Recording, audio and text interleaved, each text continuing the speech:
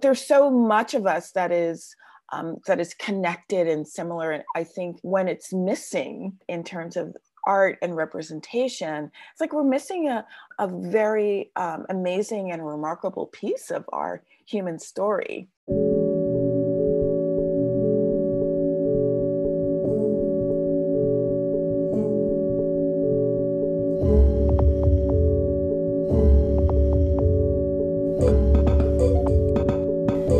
Is Process Piece, conversations about the work behind the work with diverse artists from all over the globe. My name is Ruby Josephine Smith, and not only am I the creator and host of this podcast, I am a choreographer and contemporary dance artist.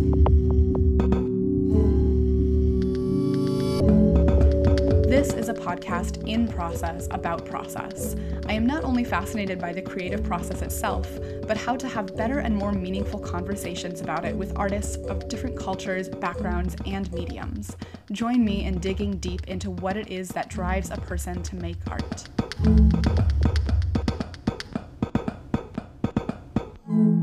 Before diving in today, I wanted to say thank you to everyone who has been showing love to Process Piece's new website, as well as sharing and spreading the latest episodes. Word of mouth is absolutely the best way to get the word out about a thing like a podcast, and I am so grateful to each and every one of you who listens and then sends that inspiration on to a friend or on social media. Please continue to share the podcast love and let me know what in these conversations is really resonating with you. In this conversation today, you'll hear Cosby A. Cabrera say that the entry point is the heart. I think that is the perfect place to start with everything, and is certainly the entry point to this very conversation.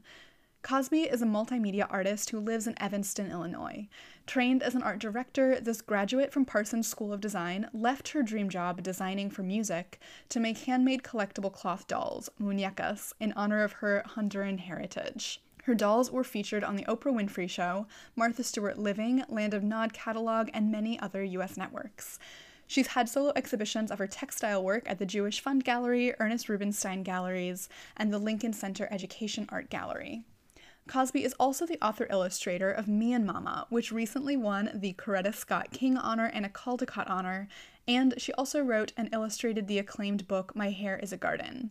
Her star-reviewed illustrated titles include Exquisite, The Poetry and Life of Gwendolyn Brooks by Suzanne Slade, Most Loved in All the World by Tanya Cherie Hegeman, Stitchin' and Pullin' a Gee's Bend Quilt by Patricia McKizak, Thanks a Million by Nikki Grimes, and Beauty Her Basket by Sandra Belton.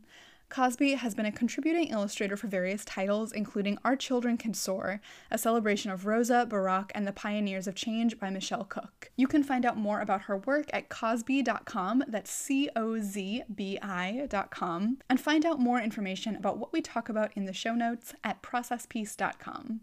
This conversation weaves through the threads of all that Cosby does, connecting mediums by way of her thoughtful, intentional process. We speak about the senses and details of memory, how Cosby took a non-linear path to becoming the artist she is today, and the importance of representation in the art world, not just for the people being represented, but for the consumers of the art to have their perspectives broadened. As we get deeper into process, we each share big questions that are central to our work, and Cosby expresses how the little daily things enrich life and art. Cosby was such a joy and delight to speak with, and she puts so much heart into every single thing she does. I hope you enjoy this conversation as much as I did. Here is my talk with Cosby A. Cabrera. Cosby, thank you so much for being on Process Piece today. It is lovely to have you. It's my pleasure to be here with you, Ruby. Thank you. Yeah. So I've been taking a look at all of your work and all of the beautiful things that you do, and I noticed as soon as you open your website, the first thing that comes up is a statement that says, I really like making things. And that ties in perfectly with the first question that I always like to ask people. And so for you, I'd like to ask, what is your first memory of making things? That's so funny. I guess I haven't even thought about what my first memory of making things. Well, I guess there are a couple of memories that sort of like dovetail together. I remember being given a shell in preschool, that I painted and and adorned in some way, and my mother thinking that it was like the most beautiful thing in the world, you know. Of course. And so she actually put it on her coffee table alongside the Lazy Susan, as if it should occupy the same space as the Marani glass, you know. So that's like beautiful. one thing in terms of like a solid concrete thing. And then I also remember my mom had given me a book called How to Make Doll Clothes by Emily Dow. And it said, a book for mothers, grandmothers, aunts, and daughters, you know. And and it was like a wonderful little volume that I got at the age of 9. And it had like beautiful little line drawings, you know, showing like how to lay the doll down on a piece of fabric, and, you know, sort of how to trace out shapes and outlines, and then how to connect and sew so that this one piece of fabric could become a 3-dimensional you know, item that would fit the doll. And so I just remember spending hours and hours so like reading through and, you know, trying out some of the, you know, some of the experiments. That's beautiful. Do you still have that book? I still have it. Amazing. I do. Yeah, it sounds like kind of an heirloom that can then be passed down throughout generations of makers and creators. So I also I read that you were a big reader from a young age too. So do you think, did reading kind of lead you into writing then, along that kind of creative path? You know, it's really funny because in some ways, unconsciously, yes, I would say, because I think that's how we really grab a hold of language, you know, through our reading. You know, and I know for me, English was my parents' second language. Their first language was Garífuna and Spanish, having hailed from Honduras. And so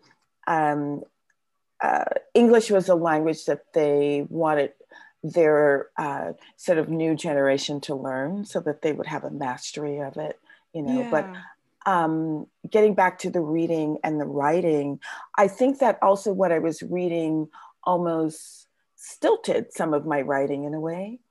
Because I remember when I was about maybe 7, 8, 9, all those summers were spent sort of inside the apartment, sort of like without campfires, without tall prairie grass, and all the things that I thought were worthy experiences. So I remember like taking the typewriter out of the linen closet and like, you know, like cranking in a piece of onion skin paper or something, and, you know, attempting to write and thinking that my experiences just weren't worthy enough because they didn't compare to what I was reading necessarily.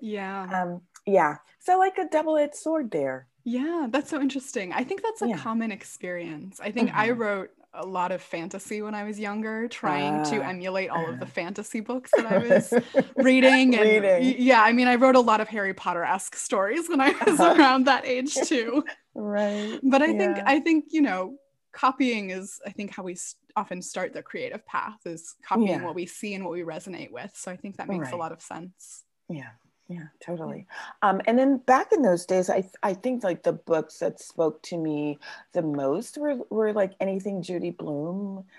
Because I thought there was like a total vulnerability and transparency in her storytelling, and so like getting into the head of her characters, and they just showed up as, in my estimation at the time, it's like fully human, you know? Exactly. That's so important to see. And what about drawing and painting? Did that start from a young age too? Always, and it was actually my pre-kindergarten teacher that pointed out to my mother that my drawings were a little different from some of my classmates. You know, she goes, notice that, you know, notice the eyes and the nose and the mouth, and, you know, and then my mother, I saw her looking at all the other drawings, and they were either had the eyes but not the mouth, or maybe a mouth but not a nose, you know. And so the teacher was pointing out what she thought were like really well placed features, you know. Mm, And so yeah. after that, my mom always like handed me like that little slip of cardboard that you get in between the, you know, the packaging of the stocking, Oh you know. yeah. Uh-huh. Yeah, with the little rounded corners. So she always handed that to me, and I always felt that that was like a major privilege because there were four of us kids, but you Yeah. know, she did pass that to me, and I would use like whatever materials were on hand, including that to draw on. Amazing. I love these details that you remember, even just Oh, like the typewriter and the onion skin paper and the oh, corners from the stocking. It's really beautiful. It's already uh, so like tactile. Really, yeah. yeah, Yeah, great. memory is funny. I'm Hmm. actually working with an organization called Uptown Stories, Hmm. and we're working on something called the Memory Quilt Project. You know, Mm, and so like I'll issue out a, you know, some prompts like what's your earliest memory, or you know, that memory that tickles your funny bone, or yeah. the one that stings or possibly aches. You know, Yeah, beautiful. yeah, and like the memory that's like just pure bliss, you know. Hmm. um, and the whole idea is to get to writing as opposed to, oh my gosh, you know, am I able, do I qualify, am I, you know, worthy enough, you know. It's just Yeah. yeah, our memories are our own, you know, to call on at any time, right? Yeah, We can call up the memory at any time. exactly. And they're so tied to the senses too. I think They that's what I love are. about it. Yeah. Beautiful. So, how did that continue then on into making your first book? What was kind of the thread? I believe you Yeah, studied design. I think I saw I that at did, yeah. Parsons. So Yeah. I majored in communication design, and that wasn't really like a straight linear path at all. You Yeah. know, I went to one of the three high schools of science in New York, called, mine was Brooklyn Tech, and Hmm. um, you know, and then you had to pick a major to enter into come sophomore year, Okay. and I picked industrial design. Oh, Like I okay. really wanted chemistry, but like the course descriptions for industrial design with, you know, drafting and all of it just made my mouth water. Mm, interesting. Yeah. And so I figured, oh, I can get to chemistry later, you know, because Yeah. chemistry is a required course anyway. Sure. You know, I'm going for industrial design. And so that was absolutely wonderful. And then with that, I was selected out of, you know, all the students in the school to participate in what was called the Cooper Union Saturday program. And Okay. so I would go to Cooper Union every Saturday, and they had like just like tons of oil paint and materials for us to stretch our own canvases, and you know, to Mm, just paint in the studio, still life. And that was my first introduction to life drawing amazing. and life study. Yeah. Very So cool.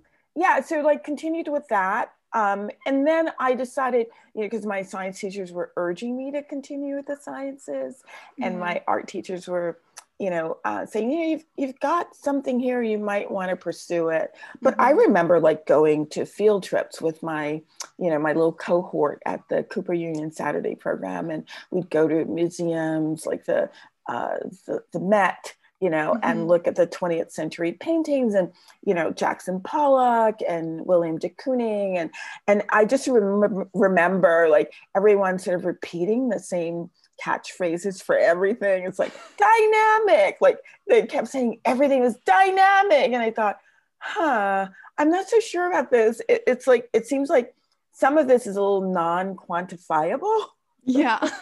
and sort of Definitely. very much to the eye of the beholder. Um, and then I said, you know what, I'm not sure if this would necessarily be a course of study per se. Mm, yeah. Um, yeah, and you know, this might just be something I'd love to continue doing, but not necessarily to study. So Yeah. my first sort of entry into college was for pre-med, Oh, thinking wow. that, Hmm. yeah. So anyway, long and short is I wound up doing a whole host of other things in addition to my pre-med curriculum, and wound up like felt like I'd totally gotten lost and sort of spun around. So I returned back to New York, and one of my professors arranged for me to do two internships. Hmm. One at the International Women's Tribune Center, doing line drawings for things that went out to some women in Africa to prevent, early childhood deaths. And then one at the African American Institute, doing writing and research for their scholarly journal called Africa Report. And that's where I met this woman named Ona from Zimbabwe. Mm-hmm. And Ona, every day she kept saying, you must apply to Parsons, like every single day, and she said, we need good Black graphic designers, and I'm like, why do we need good Black and what precisely is graphic design? But I remember going to Parsons on my day off and picking up an application just to get her off my back. Yep, it's persistence. Yeah.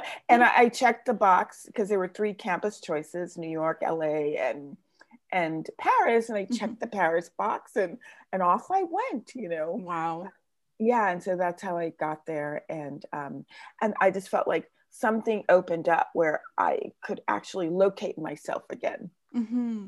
Yeah. Beautiful. I love those kind of non-linear stories. I think it adds so much richness to your life. And I think I've often seen that I feel like the first part of your life, those early years of studies, are just kind of figuring out maybe what doesn't work, seeing what sticks, until you finally start to figure out the path that really does work for you. And I love those stories. I think it's beautiful.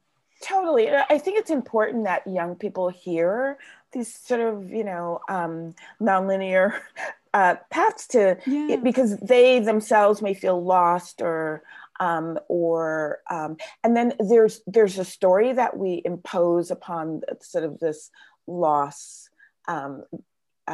path, or sort of like having lost the breadcrumbs along the way, to kind of like know where to go and what's next, and realize that it's okay, and don't have to make that a failure story, because as long as you're breathing and living, it's like so many opportunities to kind of like turn things around. Exactly. Yeah. And even when you're not young anymore, you can still do that kind of spinning dance and reorient yourself. That's fine too, I think. Yes, totally.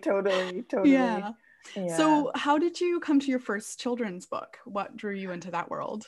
Yeah. So, like illustrating children's books was something I always wanted to do. And at the time, it's like my dream job was to design for music. And I finally got to Atlantic Records with an amazing creative team there. And I was designing for music. And then an old college friend of mine, who was also pre-med, but she was actually in med school, approached me because she was writing a book that had been accepted. So she was in contract. And she decided, because it was a smaller publisher, that she was going to select her illustrator. And so she approached me with the project. And it was like a series of like 2 board books that I did with her. And I turned them in, sort of like painting at night. And at the time I was using oil paints, because that really was my sort of my best medium as far as I was concerned. It's like a medium of choice. And I just remember the paint not drying, even though I had to turn them in. And I was like a little panicked, it's like they were still like sticky and tacky to the touch, Oh my gosh, and so at the last minute I found like some Krylon spray, which is really horrible.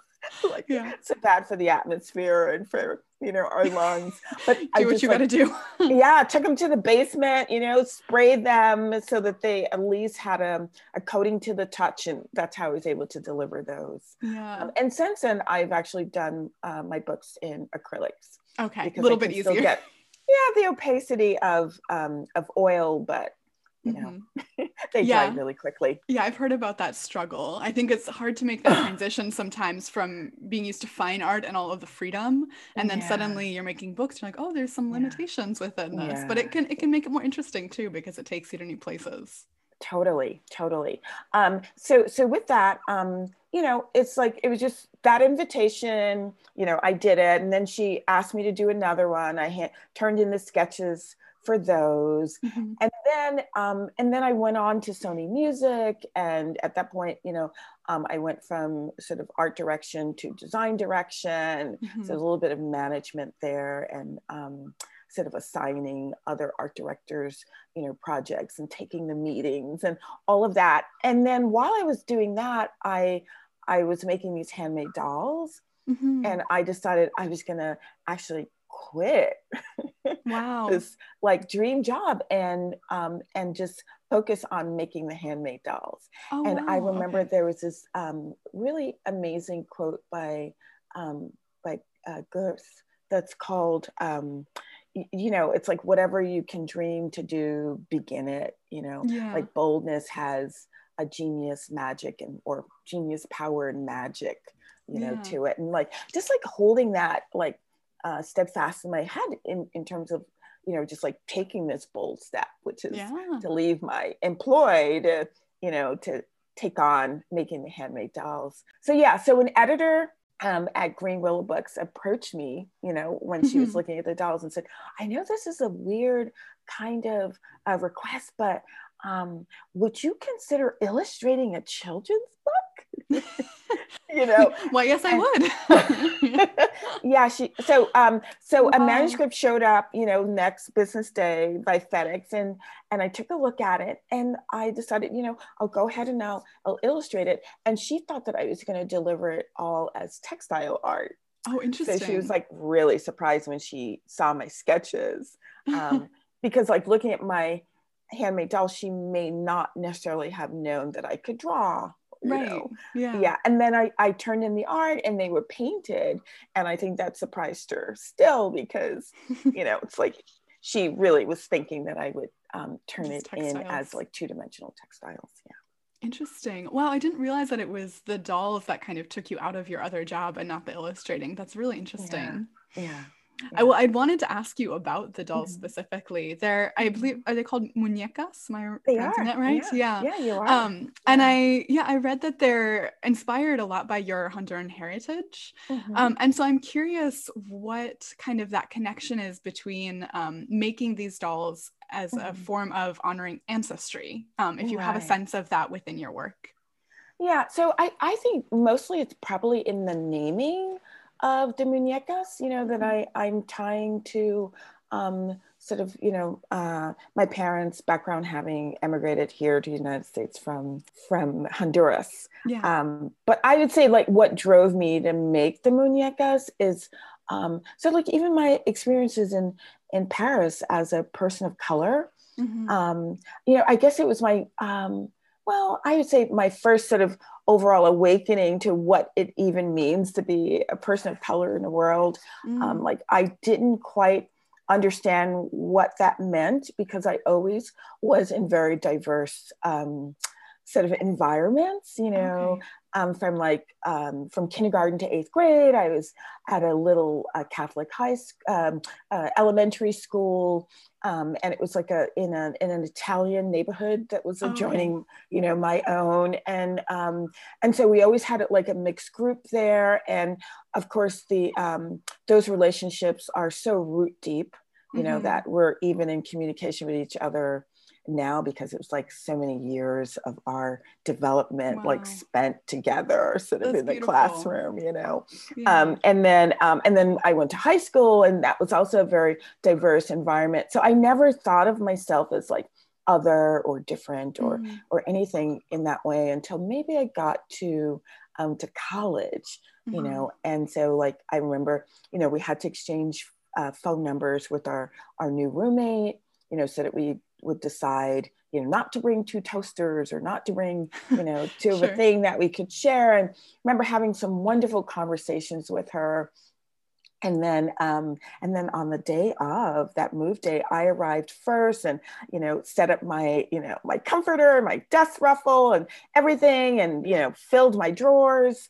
And then she walked into the room with her parents, and they took one look at me and they were speechless. And it was like so obvious, like what was happening there. And so they left and came back about 2.5 hours later. And I'd fallen into a nap at that point. But I woke up because, they re-entered the room and they said, we have a request. Can you move your things? We found your roommate. And we found a roommate for our daughter that really wants to room with her. And so I wasn't prepared for that, just like, so I guess, so that, and then, like moving into Paris. And so like being all alone there, it made me very, I guess, more aware and conscious that I was a person of color in the world in the way that I just hadn't thought about it. I was just thinking to myself, it's just another human being, Sure, yeah. Yeah. And then, so I would go to all of these different, vintage shows and fairs and antique shows. And I just kept noticing that there were a lot of Black dolls, and the dolls were not graceful or necessarily even done in love. It's sort of like at times the maker of the doll was sort of like poking fun, at an entire group of people. And so I thought, oh my God, if the world should just like cave in and like all we could excavate were these particular things that sort of represented that I might have been on the earth, I would think that would be very tragic, Yeah. And so I decided that I was just going to make the dolls that I wanted to see. And so that was my impetus. And it was like so strong, sort of a pull, to make the dolls that I wanted to see that reflected, grace and an aspect of beauty, that I was like willing to devote my time to it, and my energy and my effort. Yeah. Just, something that pulled me. Absolutely. Well, I think that's so important to kind of redefine our standards of beauty, especially when it's something that's so representational, often for young girls. And I mean, they're works of art that anyone can own, but I think that's really important. Well, thank you. And so, it's so funny because I did take them out into the marketplace, and I would get women who were deep from the South, who had so like grown up in a very segregated environment. And probably had their own like ideas and sort of the myopia that comes when you are in your own echo chamber, and they would say things like, oh my gosh, it's like, these are really beautiful. I never considered that a Black doll could be beautiful, Wow. And would like go to purchase, because something sort of like touched their heartstrings somewhere. That's so and important. So I think the heart's always the entry point, Absolutely. Yeah, I think so too. I think that's what art does. Yeah. I wanted to talk about that more in terms of your illustrations and your books too. I found a really beautiful quote by you, and unfortunately I didn't write down which interview it's from, but I'm sure I can go back and find it. But you were talking about writing children's books and why it's so important to you to do so and to represent children in these books. And you wrote, or you said, every child is worthy to see themselves imprinted and lit upon the pages. It's the very antidote to despair and fodder for hope. Yeah. I just found that so beautiful, especially lately. I've been thinking a lot of the concept of despair. I think where we are in the world right now, we're still in the middle of this pandemic and kind of a huge just global reckoning with so many different things. And despair is something I've been thinking about. I was reading a book recently, Conversations with a professor of religion, Houston Smith, where he said that despair is not a very creative stance towards life. And so I've just been thinking about that, especially with your quote as well. And I was wondering if you could maybe expand on that a little bit and talk about how you see art, and then your art in particular, as an antidote to despair. Yeah, I think that every child needs to sort of like see themselves out in the world, and be given the context so that they can relate in some way. It's really interesting because I think it's helpful for the whole world, not just for sort of the child that might be represented.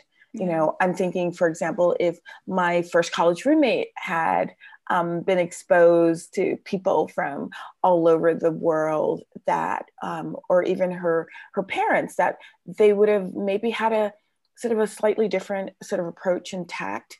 And so I think it's helpful for the entire world that the entire world see all of the human family, so like represented and operating and functioning and creating. And I think it's healthy to not just see your own little piece of quilt or cloth sort of in the tapestry, but that everyone have exposure to all of what is human, even with sort of like varying degrees of details, because it's like our similarities, it's like what the DNA strand is, what 99.9% similar, and it's only so maybe even less than that 1% that sort of like sort of cocks things in a different direction, for appearance. And but there's so much of us that is connected and similar. And I think when it's missing in terms of art and representation, it's like we're missing a very amazing and remarkable piece of our human story. Yeah. Absolutely. So I think it's for everyone's benefit and enrichment. And that's why travel is so crucial. Yeah. It really does expand and broaden and opens up portals of understanding. In the same way that, learning a new language, they say you learn a new language, take on a new soul. Yeah, I think, we just sort of owe it to ourselves to recognize that, showing up in life is like a potluck dinner, and there's a dish that we're contributing to the table, but to take in all of the other offerings on the table as well. Exactly. Yeah. And I mean, I have completely seen the benefit of travel, very up close from living in such a different place for so long. But even when you can't have those experiences, I mean, having books like yours out there that tell you these different stories and show you these different perspectives, and just allowing yourself to be exposed to that and really putting your heart into it, I think is just so important. Yeah, I think it makes a difference. Really and does. I think it is very much an antidote to that all that we've seen in terms of even the divisiveness or, sort of the separation of people, sort of like entering their own little echo chambers to find safety and familiarity there. And that will implode ultimately. We really have to come out and interact with each other, because we are each other's bond. Right. And I know Gwendolyn Brooks would say, we are each other's harvest, So I think that connection is really critical. I agree. Yeah, that's beautiful. I think that's what art does. I think it's such an important part of the world in doing that. I agree. And, it's funny because I once had a professor, James Parker, in the Parsons in Paris, and he would always quote Joseph Albers, who would do like just vast fields of like just color, maybe a color square, and you walk into the room and you think, well, it's just a square of color, but when you just stand there and be present for it and really take it in, it's like something shifts in you just from having entered that room. And so I remember him always saying it's a job of the artist to understand that we have a responsibility to rearrange the emotional furniture of the viewer. Oh, I love that. Emotional furniture. That's beautiful. Yeah. Well, I think your books really do a beautiful job of that. And I wanted to just speak about your most recent book, specifically Me and Mama, which is right behind you and I have next to me as well. It's a beautiful book, and it just won the Coretta Scott King honor, I believe, and the Caldecott honor. And having a mom who's an illustrator and author, I know what a big deal that is. So congratulations. Oh, thank you. Thank you. And it's a beautiful book. I just read it this morning and yesterday as well, was looking through it. And it's just filled with so much tenderness. That was really the word that kept coming up to me, is in the illustrations and in the story. It's very tender going through this day with the mother and daughter. And it really talks about kind of the delight and the little miracles in the everyday things. And again, I found a beautiful quote by you in another interview that you did that I just wanted to bring to the table, talking about those kind of little everyday things, where you said, "This is the interior stuff, however granular and unsweeping, that sculpts us and assuredly changes the world." And I found that really beautiful, because I do think these little daily moments help to change the world, and at least our worlds, and hopefully expanding out. So I was wondering if you could just talk about that a little bit more, this idea of these little daily things that add up to make a life and hopefully expand and resonate out. Yeah, I think certain cultures sort of have that understanding, generations deep, like in Japan, for example. It's like the beauty of the utilitarian object, or sort of the choices that we make, or they may, for example, be in possession of a great number of things, but oftentimes those things are stored away, and it's only like certain items that are in rotation at any given moment. And so I think here in Western culture, it's almost has become our understanding that excitements happen through climatic and sort of like epic kind of experiences. It's like we have big expectations. Exactly. So we've got the amusement parks, we've got the we've got, for example, the story arc, that sort of has this like high moment, and and will they make it, and like always like sort of we're sitting at the edge of our seats, and that sort of almost now becomes our expectation. And it's unfortunate in a way, because I think there's a place for that, for sure. Yeah, sure. Yeah, but it's unfortunate that we don't want sort of the beauty of the everyday to be cauterized, in such a way that we're becoming immune to it, and that we no longer see it. And that's why, it's so common for children to say, "I'm bored." Right. As if like a moment to catch your breath, or like watch that ginkgo leaf sort of like spin midair, or like all of the things that are literally around us, if we just can capture it or bear witness to it even. Like to miss all of this like amazement, because we have been accustomed to finding excitements prepackaged, Right, yeah. And so that's why I wanted it to be very much an ode to the everyday. And to my initial thought was that I was going to trace this very tender relationship just through their everyday objects, as opposed to showing the mother and daughter, Okay. And so my editor talked me into showing a little bit more of them, but I just wanted to just maybe catch glimpses of them, and so that it's not about like necessarily what they look like, or the expressions on their faces, but that somehow or another we would find that tenderness in that relationship even through the language. The language and the objects. I love that. Yeah. I had another an interview a month back with an illustrator and author, Ella Francis Sanders, and she talked about how she loves to collect little items, little pebbles and leaves, and just kind of scatter them around her house. And she said the most beautiful thing in the interview, where she was like, "Oh, I don't really know why I collect these. Maybe it's because someday if someone wants to, it's kind of evidence. If someone wants to ask who I am, I can just point to that." Wow. And I just thought that was such a beautiful sentiment, that I don't need to say anything. I just point to these objects that I've collected around me, and this is will help be evidence of who I am. It's so funny because, and that's what I think about, because, I've had many opportunities to go the digital route, even for, for turning in illustrations. And I always wind up sort of with what is analog. And I guess that's also what kind of pulled me out of designing for music, because everything had migrated to, just like, a digital world. And there's an amazing and beautiful place for that. Absolutely.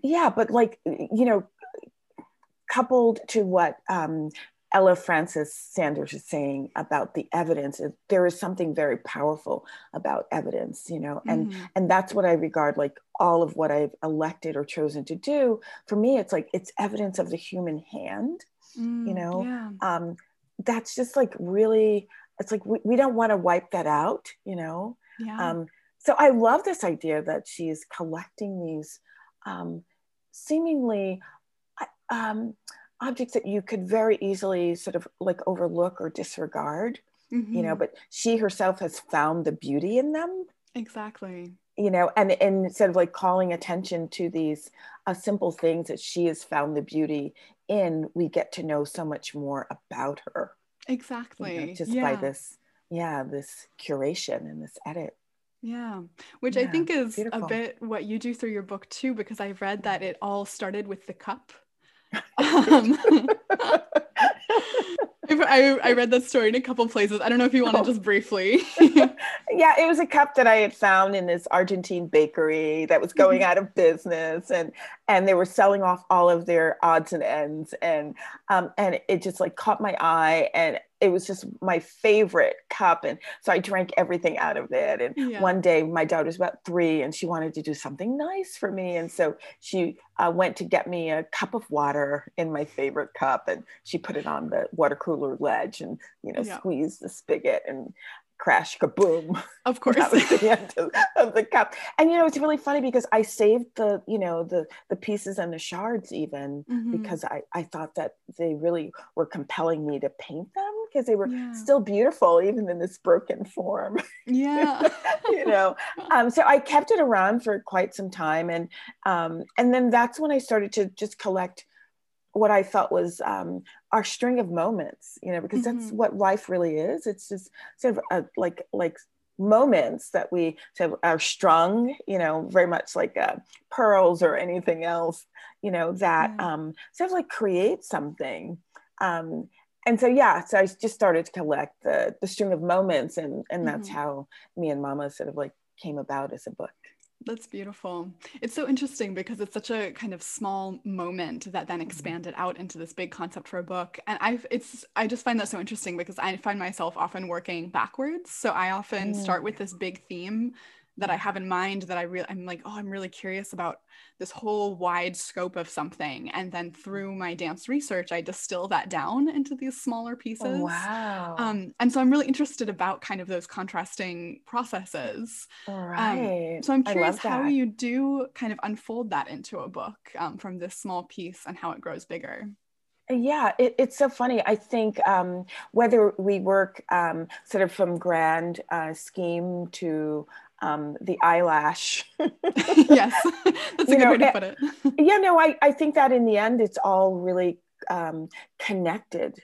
And it's so, it's connected in such a way that even if you worked around the smaller pieces and sort of tried to knit them together, it's almost like there's a story of you know, someone who needed their kid to be quiet for a moment so he could compose something.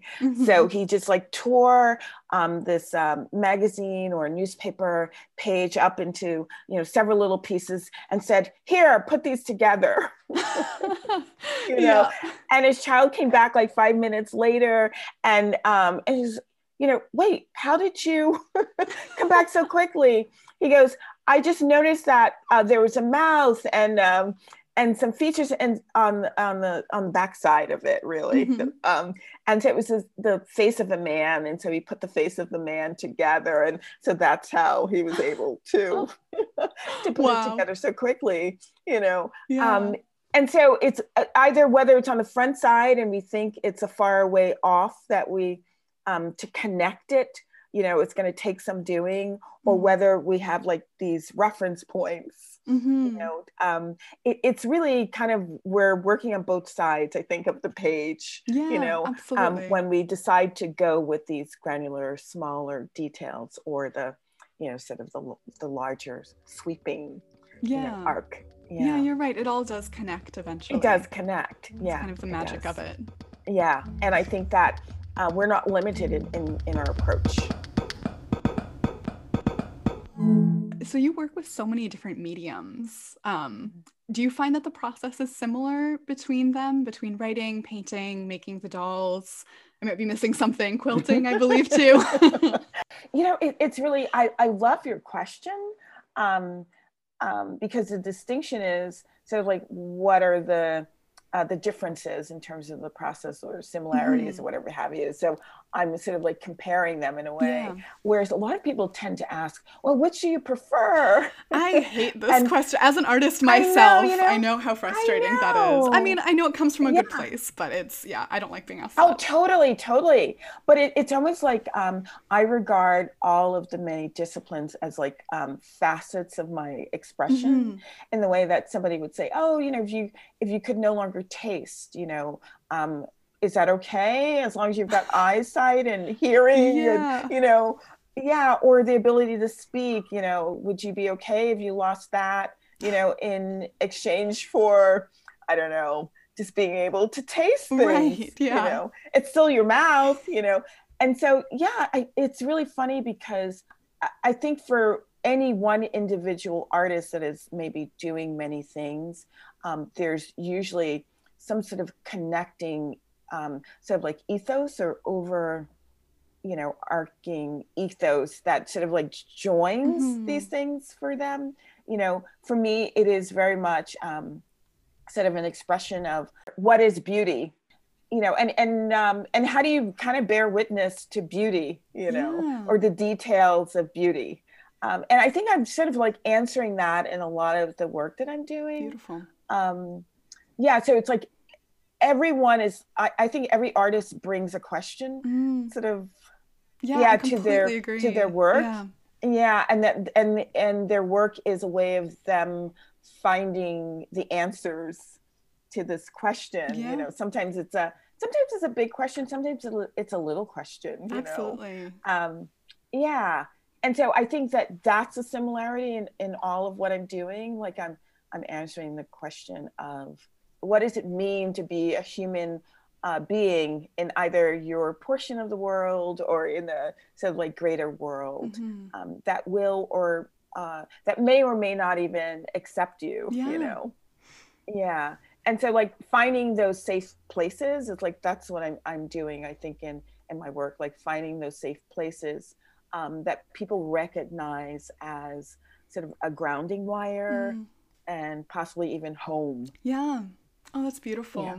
I like that connection between home and then also finding beauty as well. Yeah. I think that's, I love that because I actually ask people that often. I ask kind of what is the connecting thread between your work, and I love that just came up naturally. I think that's beautiful that that's something that you are aware of as you're working through it. Yeah, and I'm curious with you if there is a question that you might be attempting to either answer or explore or define or even surface in what you're doing. There's so many. I think, I mean, there are so many, and yet I think they all do come down to one bigger thing, which maybe isn't even defined for me yet. I think currently through the podcast and then through my own work, I am just trying to define kind of what is the role of art. And what is the role of an artist in the world we're in, and how does that make us, how does that add to our humanness, I guess? Yeah, I love that. Yeah. Thank you. What does I like to ask this of people, actually. What does it mean to you to be an artist? It's really funny because there's a little recording of me. I was like maybe 7, and my dad was interviewing me using the new technology of the tape recorder. Well, it was like new to our house. And I just remember him holding up the microphone to me, asking me, what did I want to be when I grew up? And I said, an artist. Of course, I said it with a quivering voice because I was so nervous, But I was like really clear that I wanted to be an artist. And then like, as I was sharing with you my experiences with Cooper Union, I thought, well, I don't know if it's worth devoting one's efforts and energy to being an artist, if it's just distilled to one word, like dynamic. Right. Oh gosh. Yeah. And then there was a point in my life where I felt like, well, how can I even call myself an artist? It's like such a kind of like almost heavy title in a way, Mm-hmm. in the way that like I've never, even though I've always written and used the written word, word to express myself, or would go deep into Yeah. wordsmithing to kind of combine words or shave off words, and just like really have fun with that. Like to actually call myself a writer Mm-hmm. felt like that was something that was like a title that was like a little too big a shoe, Yeah. to kind of step into. And it's only now that I'm sort of embracing the idea that you can't help but be an artist if you are an artist. Mm-hmm. Yep, I think so. And that if you are willing to devote yourself to your discipline, Mm-hmm. and spend time sort of like teasing it out, and coaxing things along, and Mm-hmm. and cultivating, then whether how you feel about the word artist or not, You are one. it's like Yeah. exactly, it sort of uniquely describes Yeah. you, and no matter where you are in that journey, Yeah, definitely. the fact that you've sort of like set your face to that direction and have committed your time and attention, Mm-hmm. to creating makes you an artist. Definitely. And so I would say artists are both born and made. Mm. Like any true vocation, Yeah. I think. There's a calling, Yes. and then the question is, well, do you answer the call? Exactly. I love that. I Right. think that's so important to have Yeah. those two pieces, because I've heard I a think lot of one so. or the other. Yeah. You hear kind of like it's the hustle, it's the hard work to become an artist, but it Yeah. is also that calling too. And Yeah. I think humans are inherently creative, but not everyone Yeah, feels totally. that calling and answers it with that kind of Yeah. devotion and attention, like you said. So, Right. yeah. Yeah, no, totally. And I think that answering a call is always a choice, Exactly. Yeah. I really believe Yeah. that. Yeah. And so in choosing, we of course bring some intentionality and some commitment, to, Yeah. yeah, to that. Exactly. Yeah. In terms of your processes, like we were talking about Mm-hmm. with using so many different mediums, how Mm-hmm. do you stay dedicated? Do you have moments Yeah. where maybe one you feel more drawn to than the other? Is there kind of a cycle Yeah. to it? Do you have moments when you just don't Yeah. feel motivated at all? How is that kind of Yeah. cycle of the process for you? Yeah. So I would say there's never a time that I don't feel motivated in one way or the other. Mm-hmm. And there are times when, for example, I'm doing a doll commission, and I'm also on deadline for something that needs to be painted. And so I'm in literally two worlds, Mm-hmm. and I'm sort of like weaving in and out of those two worlds. But I would say that the most important thing for me is to be in practice. Yeah. And I feel that when I give myself and I turn myself over to that practice, that's when things start to happen, and that's when doors start to open. Mm-hmm. And it's kind of like there are times when I haven't been painting for a little bit. I've only maybe been sketching, and that when I go to paint, the door is not opening for me, and I'm knocking really hard, saying, let me in. But nothing happens in the way that it needs to happen, because I've got to kind of like almost show myself again to say, no, I'm really serious. I'm here, Yeah. And so that means like literally for that, and it could be even so like mid-project, it could mean showing up every day and like devoting myself, in terms of my time and hours. Yeah. And then feeling like the dial still hasn't moved. I'm not getting where I feel like I need to go or I want to go, because the door is not open, Yeah. Yeah, but I have to keep at it. Yeah. And so like show myself worthy by my, showing up daily, that something starts to happen. And that's when I will enter flow in a way that this flow did not come prior to those moments, Yes. But it took all of those sort of like dry moments of me showing up without flow, for flow to show up. And then when flow shows up, it really is sort of the gift. It's the feeling of riding a wave.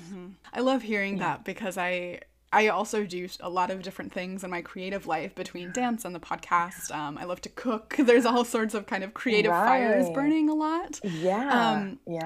But because I self-identify as a dancer and choreographer, when that's not the flow that I'm in, often there's a sense of guilt, that's kind of, this is what I'm defined as, and yet I'm drawn towards the other mediums right now. I know. But I like that idea of like knocking on the door when you're ready. Yeah, right, exactly. And what's really funny is they really do all feed and inform and dovetail each other in ways that you don't even, oftentimes it's not necessarily revealed in the beginning, but you're just, I think that just living and the experience of living is what enriches sort of the art, because the art is not just a mechanical discipline. It's like we're bringing a perspective and a sort of our observations, and even sometimes our failures or pain or our limitations, or all of that is kind of what makes what it is that we do just so profoundly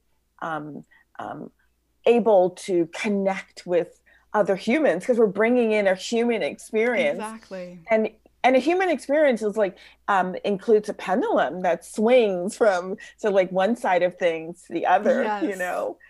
There's a rhythm to it. So like even as you're cooking, and all of the colors and the textures and sort of like how things might react to that sizzle or whatever have you, or the searing.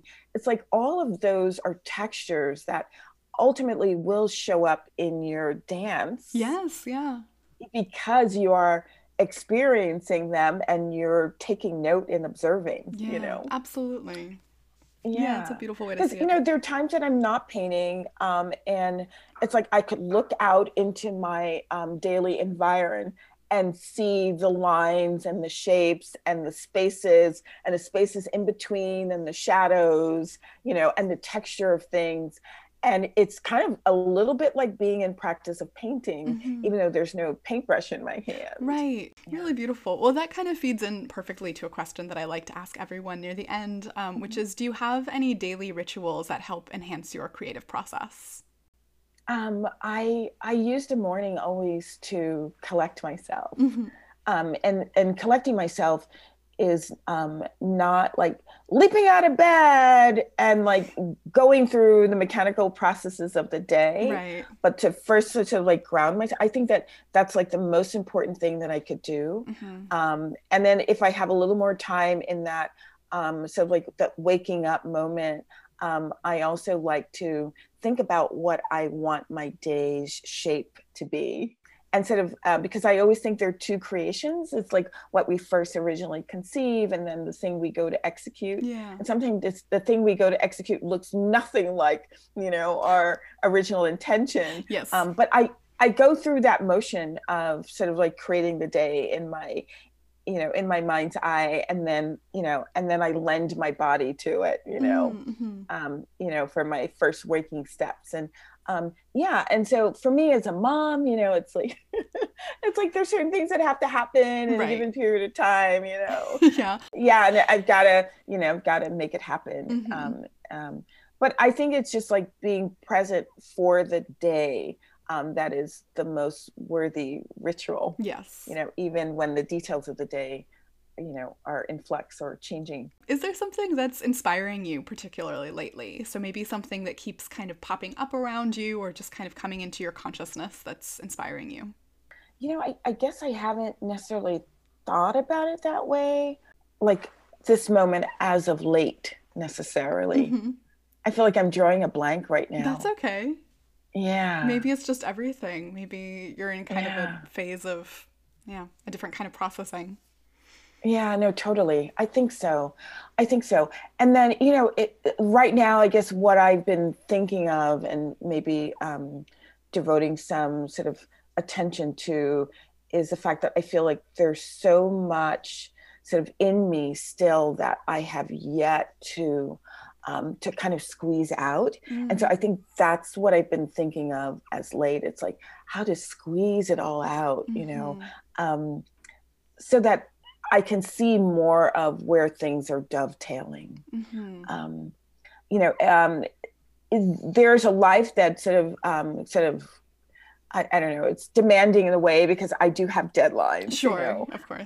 And so like I've been splitting my day, you know, so I've been trying to give myself the 2 hours at the beginning of the day, sort of like after getting breakfast ready and all of those things. And sometimes if I can get up and get ahead of all of that, you know, those are like the 2 quiet hours that I work on the things that I am approaching, you know, and looking to develop that have nothing to do with the demands or what is expected of me, you know.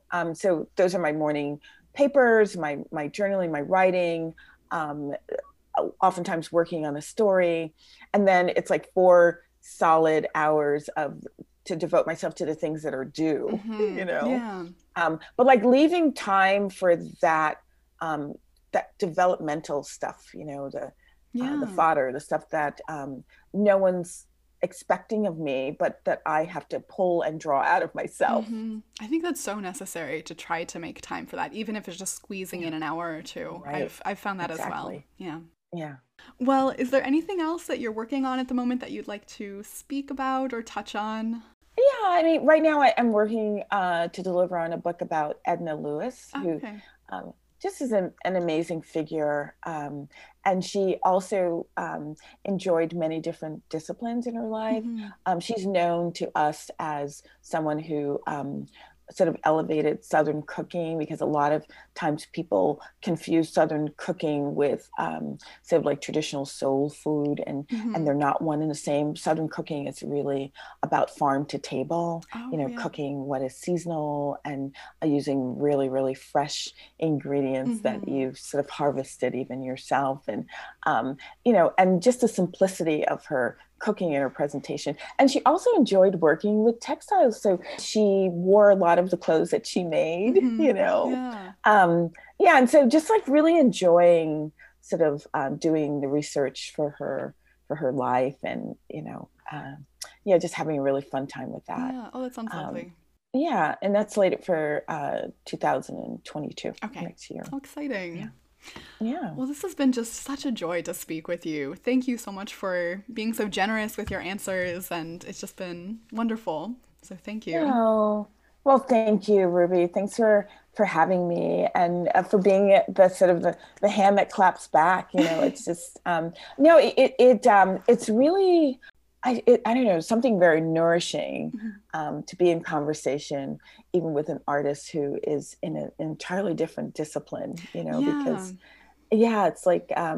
it's like we find language, right, to dance around each other and like finding those common places. I just think it's just a remarkable and beautiful thing. So yeah, I do too. I think it's really beautiful. Thank you for sharing taking that time, Ruby. It's a pleasure. Well, I'll be sharing links to all of your work and everything in the show notes, so everyone can go find you and buy your beautiful books.